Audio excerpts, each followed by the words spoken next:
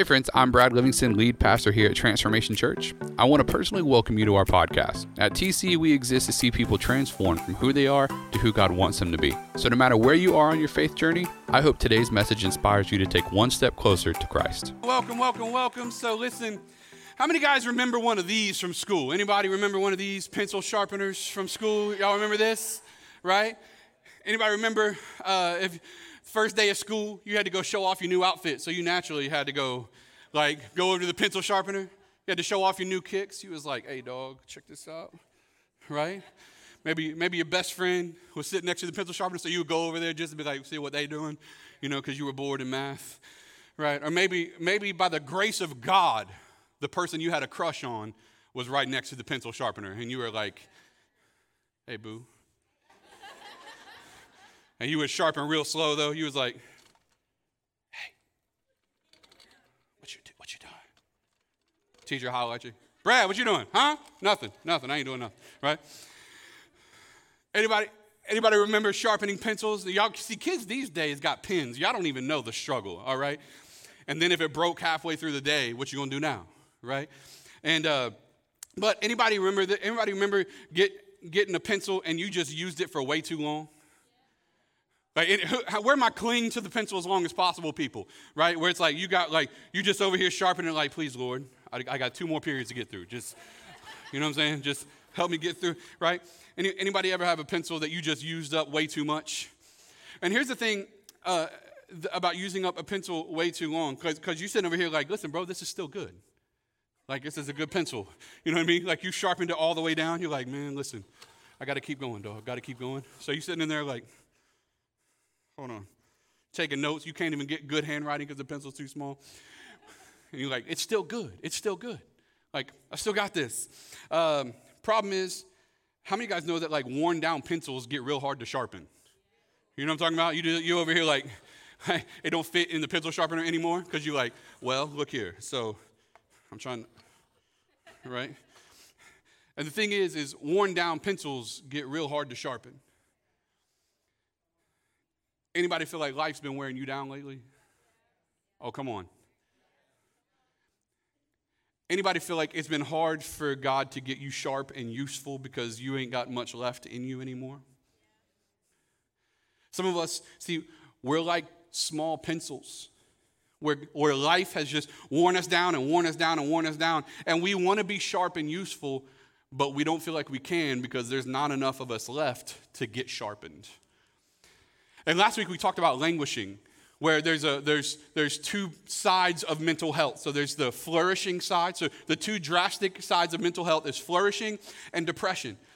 And right in between flourishing and depression is this one word where psychologists believe most of America has been existing for the last 2 years, and it's this word called languishing. And I even have a quote to help you see what languishing even looks like. And this is from psychologist Adam Grant. It's the acute state of anguish has given way to a chronic condition of languish. Languishing is the neglect middle child of mental health. It's the void between depression and flourishing, the absence of well-being. You don't have the symptoms of mental illness, but you're not the picture of mental health either. You're not functioning at full capacity, and this is where I want you to get. Languishing dulls your motivation, disrupts your ability to focus, and triples the odds that you'll cut back on important things. Anybody relate to that like we talked about last week? And prayerfully, God is helping us move. So what do we need? We need some ready, set, flow, right? Is what we talked about last week.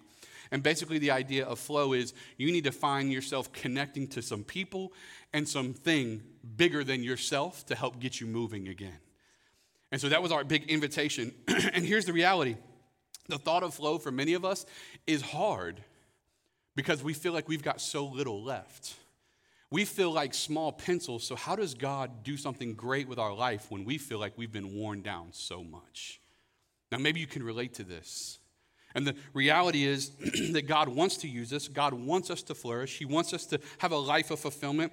But we're worn down and we feel useless. Anybody? And so the question that I have for you, has it felt like life has been slowly wearing down your usefulness lately? Has it felt like life has been slowly just eating away at your use? I asked this question last week. Anyone found yourself laying in bed longer in the mornings than you used to? Anybody found yourself staying up later at night watching too much Netflix, more than you used to? Because part of you is just being worn down. So what do we do? What do we do as a response to this? Well, usually we have two different responses to this. First response is we start comparing ourselves to other pencils that are prettier. Right? So what do? We start looking at pretty pencils.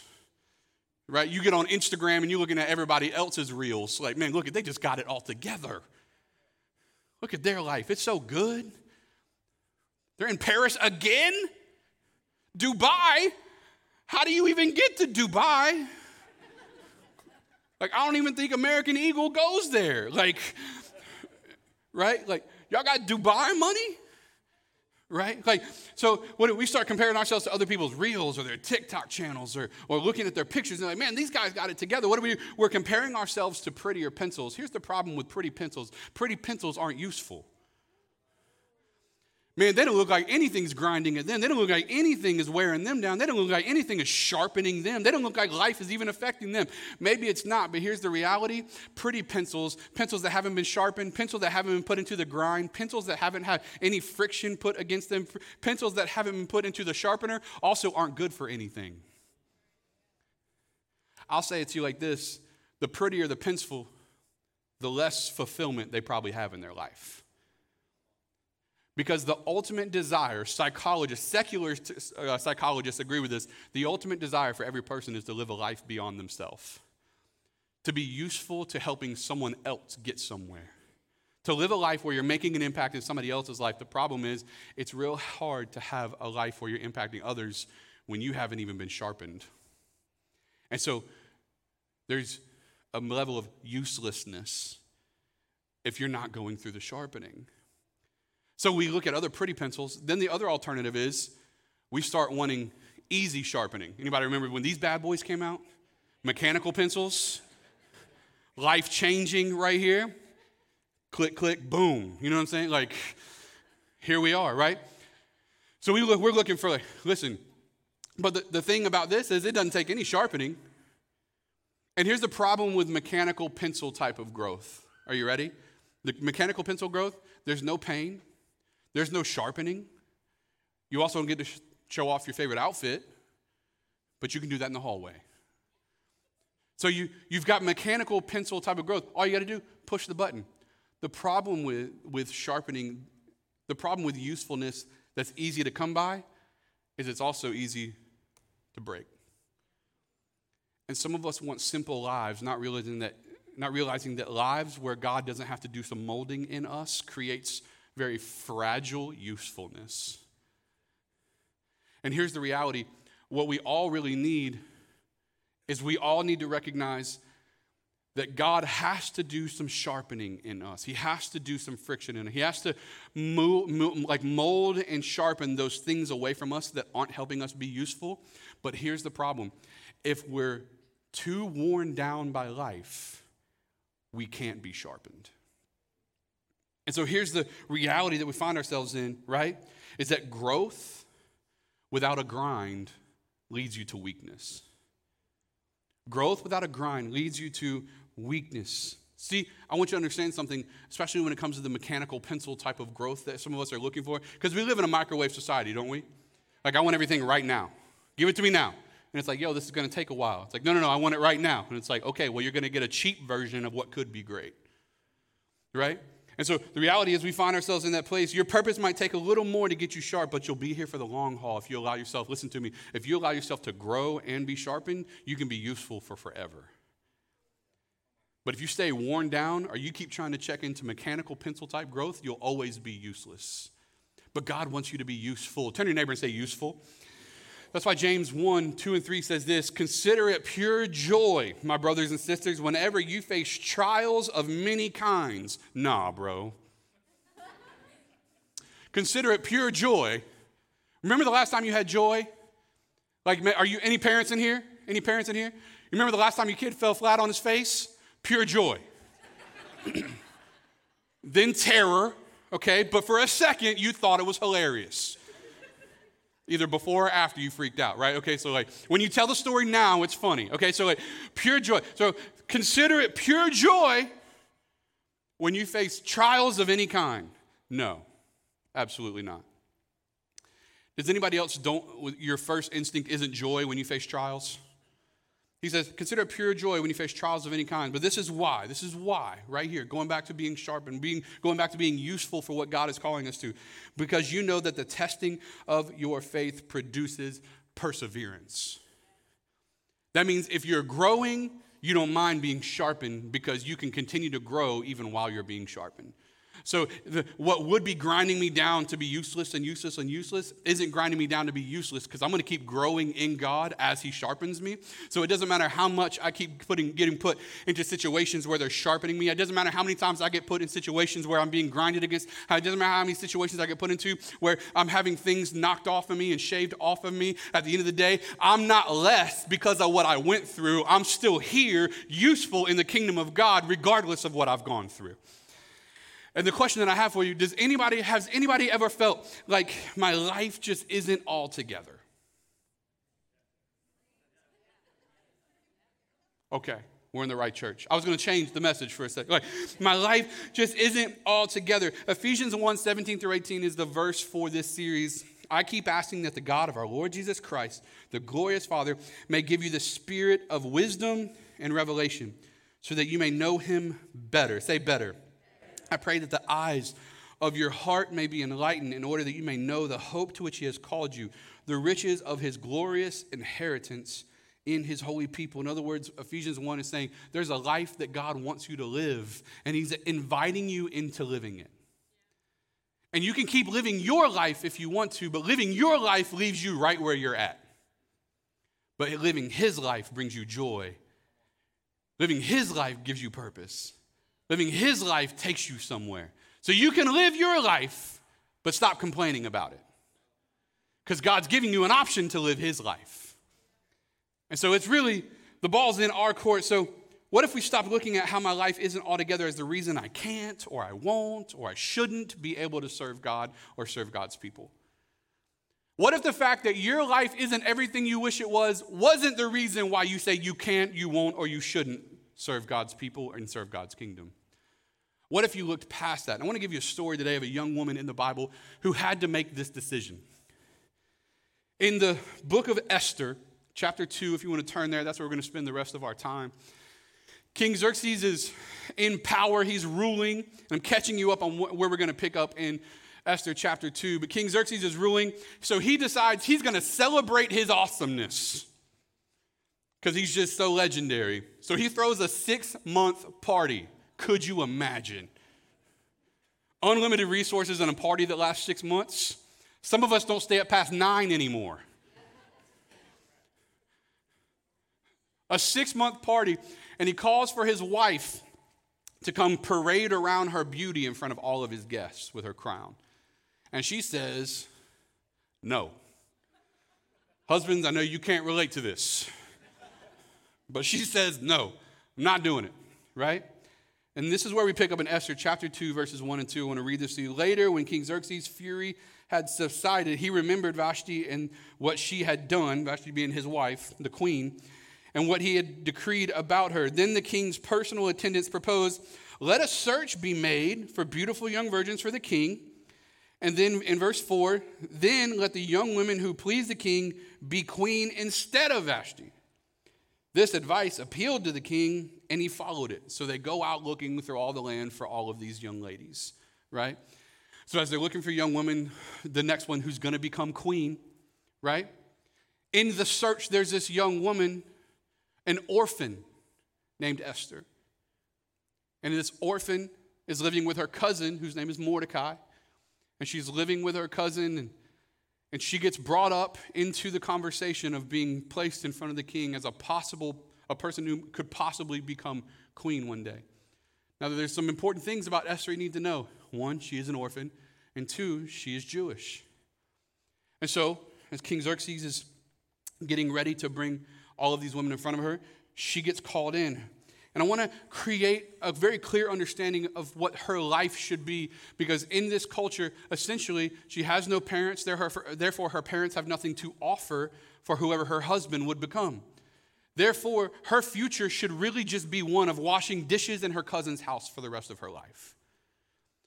She doesn't have a family lineage to present to someone, therefore she should really just be an outcast from society forever, because there's no lineage that the husband is able to connect to for the woman, and so she really should have nothing forever.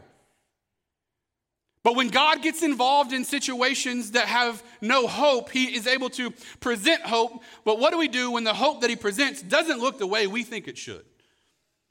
And so she gets invited to the beauty pageant, essentially. Like, ladies, could you imagine? Like, hey, we need you to parade yourself in front of the king, see if he wants you. It's like, how about no? Okay, like, so she gets invited to the beauty pageant, but she's hiding the fact that she's Jewish from everyone. Let's keep going.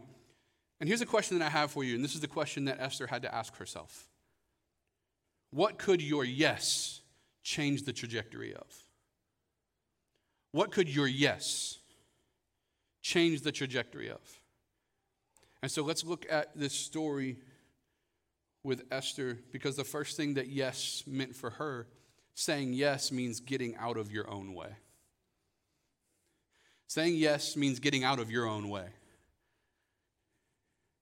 Are there any control freaks in the room? See, some of you are control freaks, but the mere fact that I was asking you to raise your hand was like, I'm not raising my hand for that. Right? It means getting out of your own way. Could you imagine? I want you to think about the headspace of this young lady for a second, right? So they're like, hey, did you hear that the queen who was asked to go in front of the king and parade around her beauty said no, so we're looking for some young women to go in front of the king and parade around their beauty.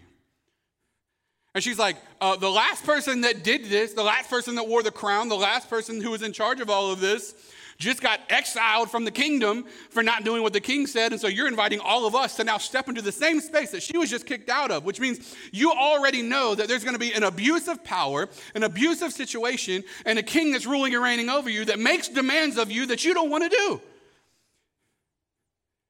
So imagine her headspace for a second, a teenage girl who's being invited to step into a space that she obviously doesn't want to be in, that goes against a culture that she loves, and it goes against the people that she's a part of. And so everything in this young lady has to be screaming, don't do it. But sometimes saying yes means getting out of your own way. And she goes in front of him. And I could see her now, like, I don't want to be here. Like, think of you going to work on Monday. Like, I don't want to be here, but times 1,000. That's what she's going through. Like, I don't want to be here. I don't want to be going through this. Like, can I just go back to washing dishes? Can I just go back to my cousin's house? I don't want to be here at this job. And listen, for you, at this career, I don't want to be going through this degree situation again. I don't want to be at this place in life where I feel like I'm so worn down. I don't want to be in a marriage that looks like this. I don't want to be in a situation that looks like this. I don't want to be in these struggles. I don't want to deal with this depression. I don't want to go through these financial issues. I don't want to go through this marital problem. Listen to me, but here you are. And you can sit in it, or you can let God move you through it. And sometimes saying yes just means getting out of our own way. Because maybe God wants to get into your situation rather than getting you out of it. Maybe God wants to get into your marriage rather than getting you out of it. Maybe God wants to get into your depression with you rather than just getting it out of you. Maybe God wants to get into whatever you're... Listen, so Esther 2:9 says this. She pleased him and won his favor. So despite everything in her saying, don't do this, she pleased him and won his favor. And here's the thing I want you to understand. God's favor may not always look the way you think it should. So she goes before him, and the king's like, that one. She's like, duh. That's not in the Bible. I'm just reading between the lines, okay? This is the BLV, Brad Livingston version. You can do whatever you want. Okay, so That one. Oh, all right. But I want you to go, we've read this verse, and this one will show up a few more times throughout the series, Philippians 3, 13 through 14. Brothers and sisters, I do not consider myself to have taken hold of the life that I know that God has for me. But one thing I do, even though there's a life that I know I'm trying to get to, but I haven't gotten there just yet. Can anybody relate with that? There's a life I know God wants for me, I just haven't got there yet. Anybody relate with that? Come on. But one thing I do, I'm forgetting what's back there. And Esther's saying, I may not want what's in front of me, but if it's what God wants for me, I'm going to let go of what's back there to pursue what's in front, right? So King Xerxes gives her favor. She earns favor with everyone, it says. This is like 4 chapters of the Bible. I'm trying to condense it down for you, okay? She earns favor with everyone. So Haman, say Haman, a man with position, gets frustrated with her cousin Mordecai. I want you to remember Mordecai because he's going to show up next week as a subject for the sermon, but today we're talking about Esther, okay? So Haman gets frustrated with Mordecai, and so when he gets frustrated with Mordecai, he says, you know what? Rather than just kill him, I'm going to kill all of his people too. So Haman puts out a death issue, a kill threat. We're going to kill all the Jews, right? And King Xerxes signs off on it, unknowing, not paying attention to what he's doing, gives him the ring, yeah, do whatever you need to do, and signs off. And so throughout the land, all of Mordecai's people, all the Jews are going to be killed. The problem is, who else is Jewish? Esther. But King Xerxes doesn't know Esther is Jewish. So he just approved a kill threat on all the people, even the person that already earned his favor. There's some stuff in this book. Y'all got to read it. I'm telling you, this is better than Jerry Springer. Okay, so... Because here's the second thing I want you to grab a hold of. Saying yes also means being placed right where God wants you. Saying yes means being placed right where God wants you. In Esther 2:17, it says again, now the king was attracted to Esther more than any of the other women, and she won his favor and approval more than any of the others. So he set a royal crown on her head and made that girl queen, y'all. That last part was my addition to the text. Made her queen. But she's still Jewish. And all of her people are dying. And she still hasn't told anyone that she's a Jew. She hasn't told anyone about her heritage. And so she's keeping it a secret. So then there's a death order placed on all the Jews while Esther, a Jew, is crowned as queen. And God's, listen, I want you to grab a hold of this and lean in for a second. I know life has been wearing you down and you feel like you're in a weird place, but God's favor can get you into places you shouldn't be. At one point in my corporate career, I was hiring people. I want you to grab a hold of this because some of you, this is going to be helpful. At one point in my corporate career, when I was making more than enough money, I was in a position where the people that were applying for the job that I was hiring had to have a master's degree. And I didn't have a bachelor's degree or an associate's or anything because God can put you in places you shouldn't be. So Mordecai, the cousin, tells Esther about the kill order that Haman, and by default King Xerxes, is going to kill the kill order to kill all of his people. And that brings me to the third thing I want you to grab a hold of. Is saying yes means finally confronting what's been trying to destroy you. Saying yes to flourishing, saying yes to what God wants to do in your life, saying yes to where God is leading you, it means finally confronting what's been trying to destroy you. Listen, for some, it's even a slow destruction that looks a lot more like slow deterioration. You see, I've said this last week, but for some of us, we think that the thing that's coming at us to destroy us is this massive thing. Like, it's this porn problem. It's this addiction to drugs. And listen, those things could destroy you, don't get me wrong. But you want to know what I think the enemy's strategic plan has been lately? It hasn't been this massive breaking of you. It's just been this slow deterioration of just dwindling you down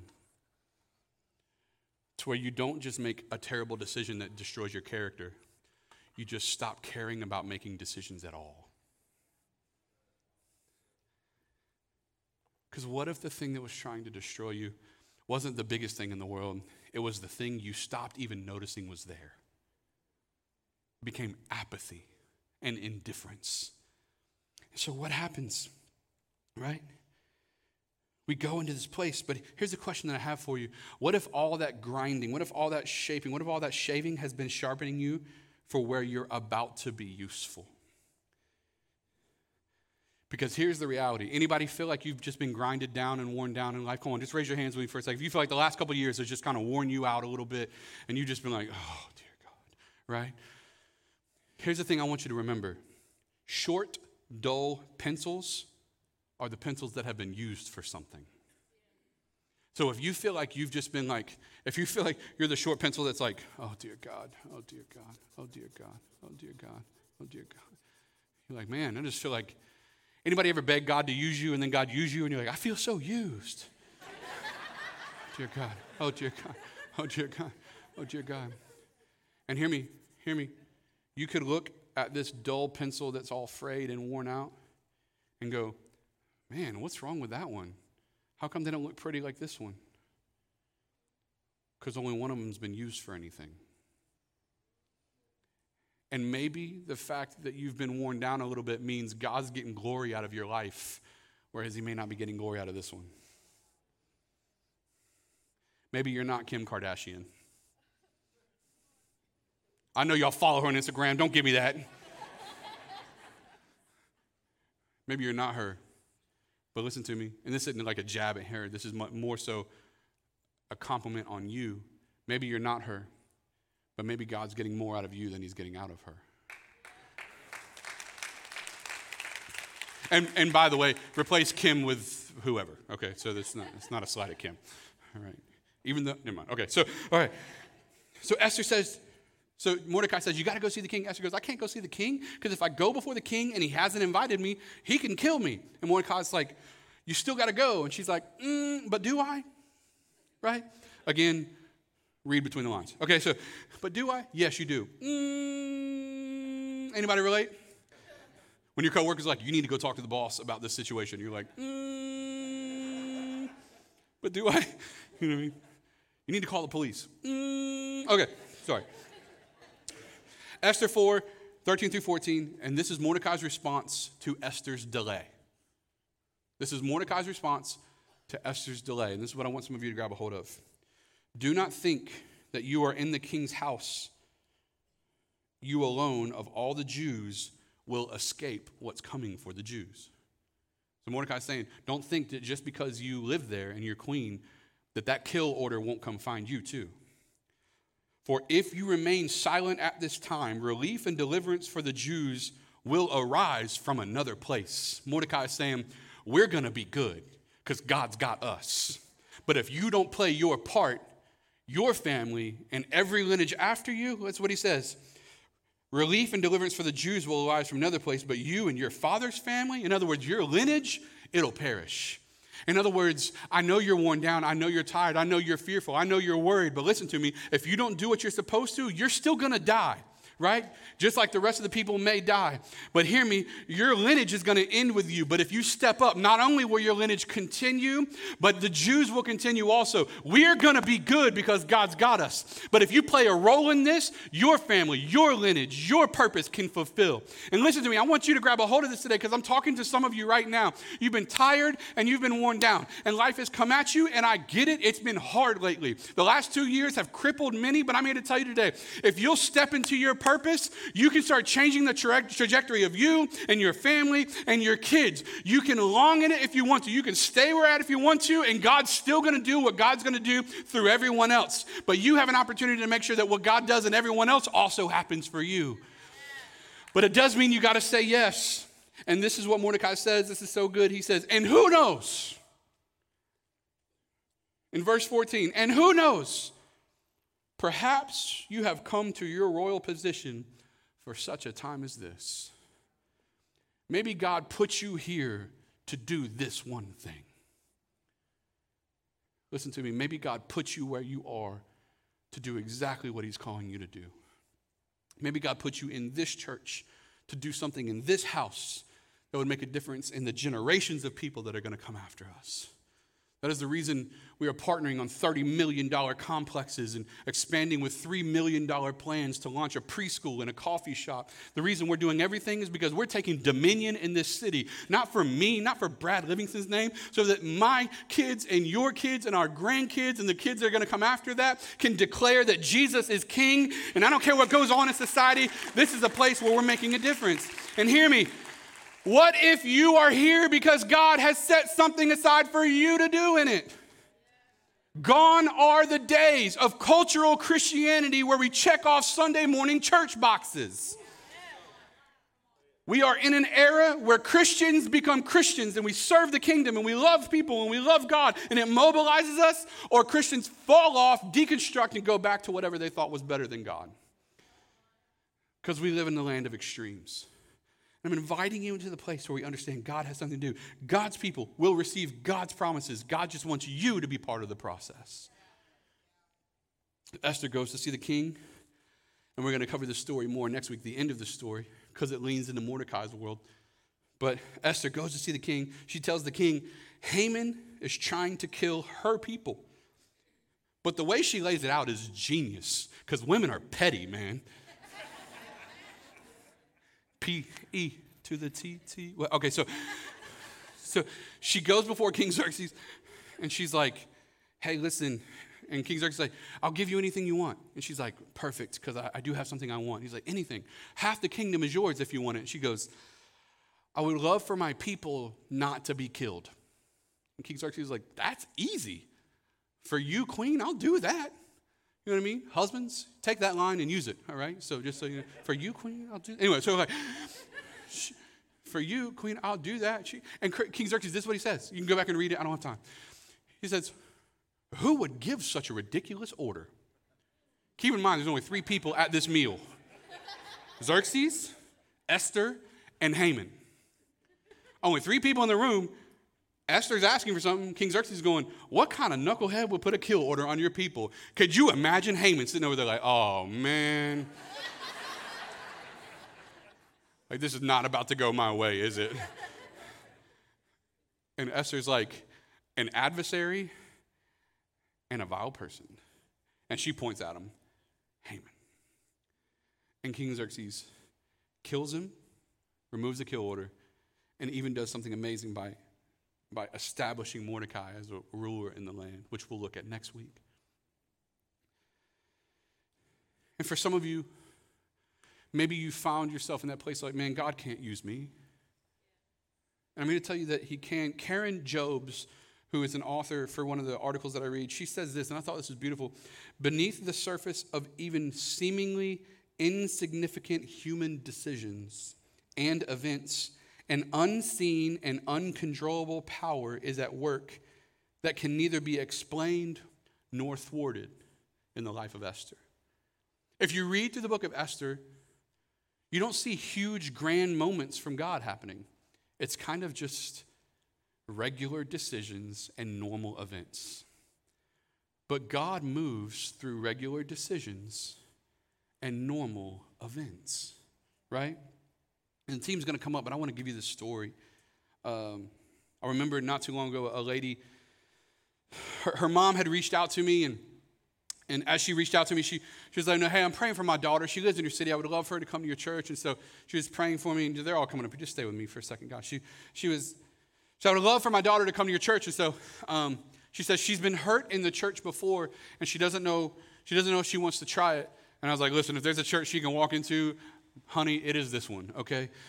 And so she's coming in, and she's praying about her daughter coming. Her daughter finally shows up.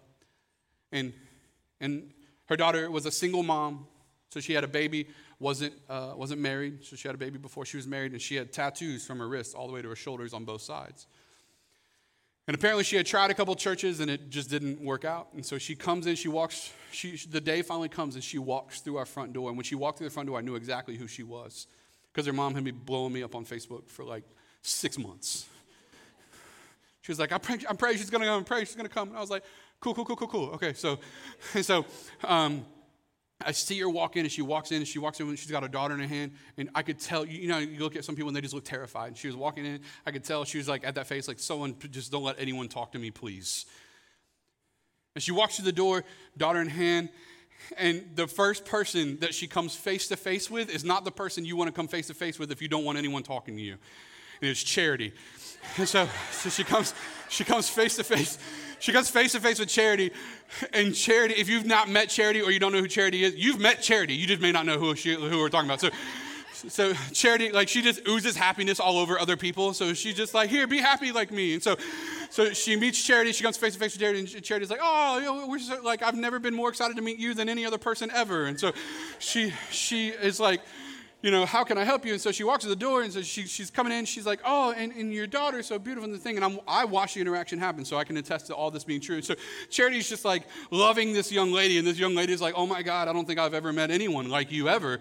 And surely Charity's like, oh, that's a compliment. And maybe it was, I don't know. But like, so she was like, I love you. And so Charity's loving on her, and the lady comes in, and Charity goes, oh, well, let me get you checked in. And so she checks in her daughter, and they get back to the kids' space, right? And Charity walks the whole way down. And I think by the time they were done, like, Charity had her email, her phone number, her Instagram handle. Like, so she was walking her down, and they get to the kids' space. And I could tell because the mom was cautious, the little girl was cautious too, you know what I mean? And so we get back there, and Lydia was there, and Lydia, who is a boss of a TC Kids Code, like, she's amazing.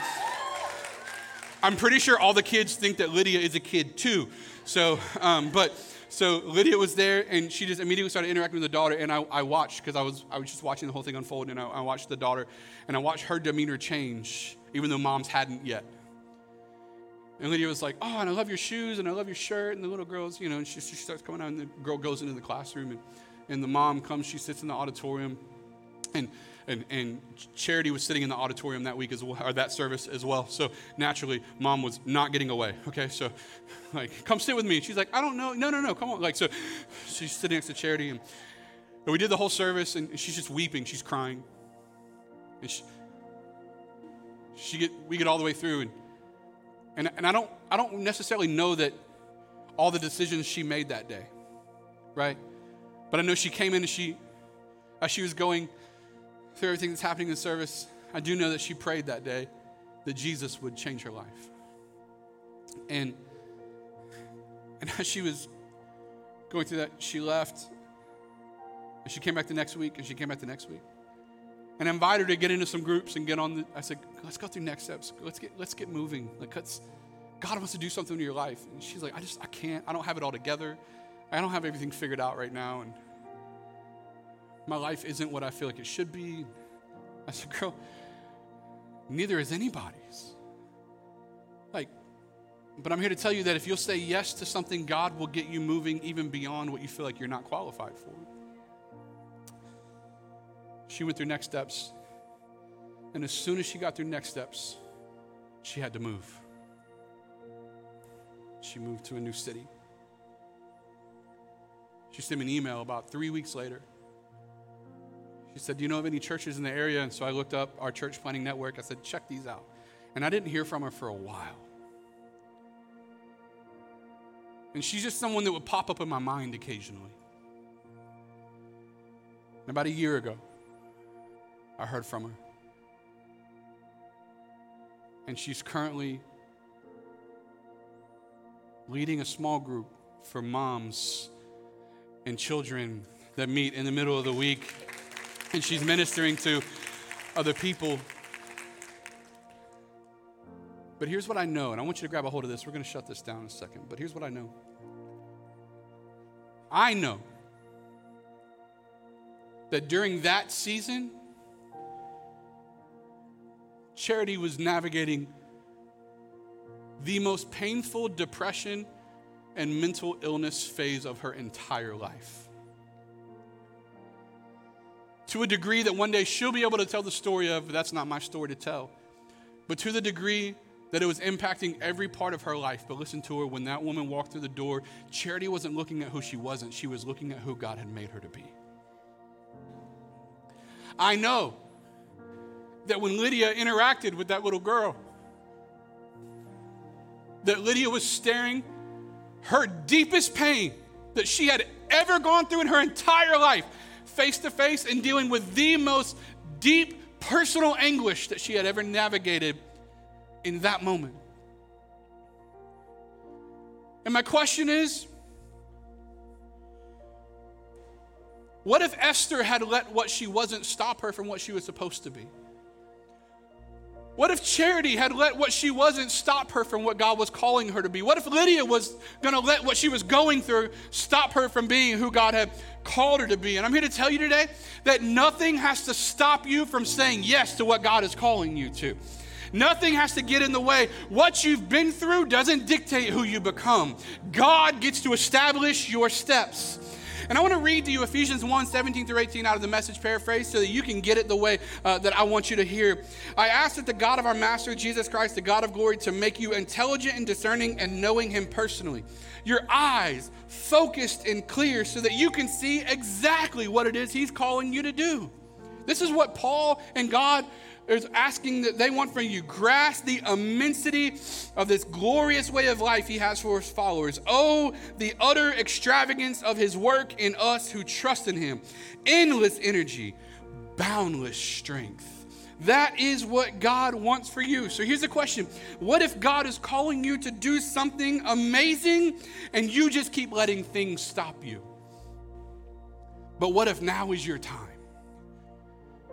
It doesn't matter that you feel like the small pencil. It doesn't matter that life's been wearing you down. Now is your time. Let's get moving because God wants to get some glory out of your life. I know life has been hard. I know things have worn you down, but it's time to say yes to what God is calling you to. And I'm here to invite you into this space. Listen, right after this service, you can go down the hallway. Next Steps is going to kick off, and that's where you can find out what did God build you for so that you can say yes to it. I'm inviting you to do that. Whatever you had planned, it's raining anyways. Go to Next Steps, all right? So I'm here to invite you to say, all right, God, whatever you've got for me, I'm ready to say yes to it, right? It takes 2 weeks to finish Next Steps, and we can get you moving to where what God called you to do, you can be like Esther, you can be like Lydia, you can be like Charity, you can be like any of the dream teamers you see around you because their life isn't perfect. They just serve a perfect God that moves in the mess. And this is what I love, and we're going to, oh my gosh, all right. Tim Keller says this, in the past, when God's people have been in trouble, he sent miraculous signs and wonders. Anybody ever been looking for one of those lately? Like, God, just show me something. Here, though, talking about the book of Esther, he seems completely absent. There's no mention of God at all in the book of Esther. No vision, no dream, no prophecy, and no prayer. Just God's people being God's people.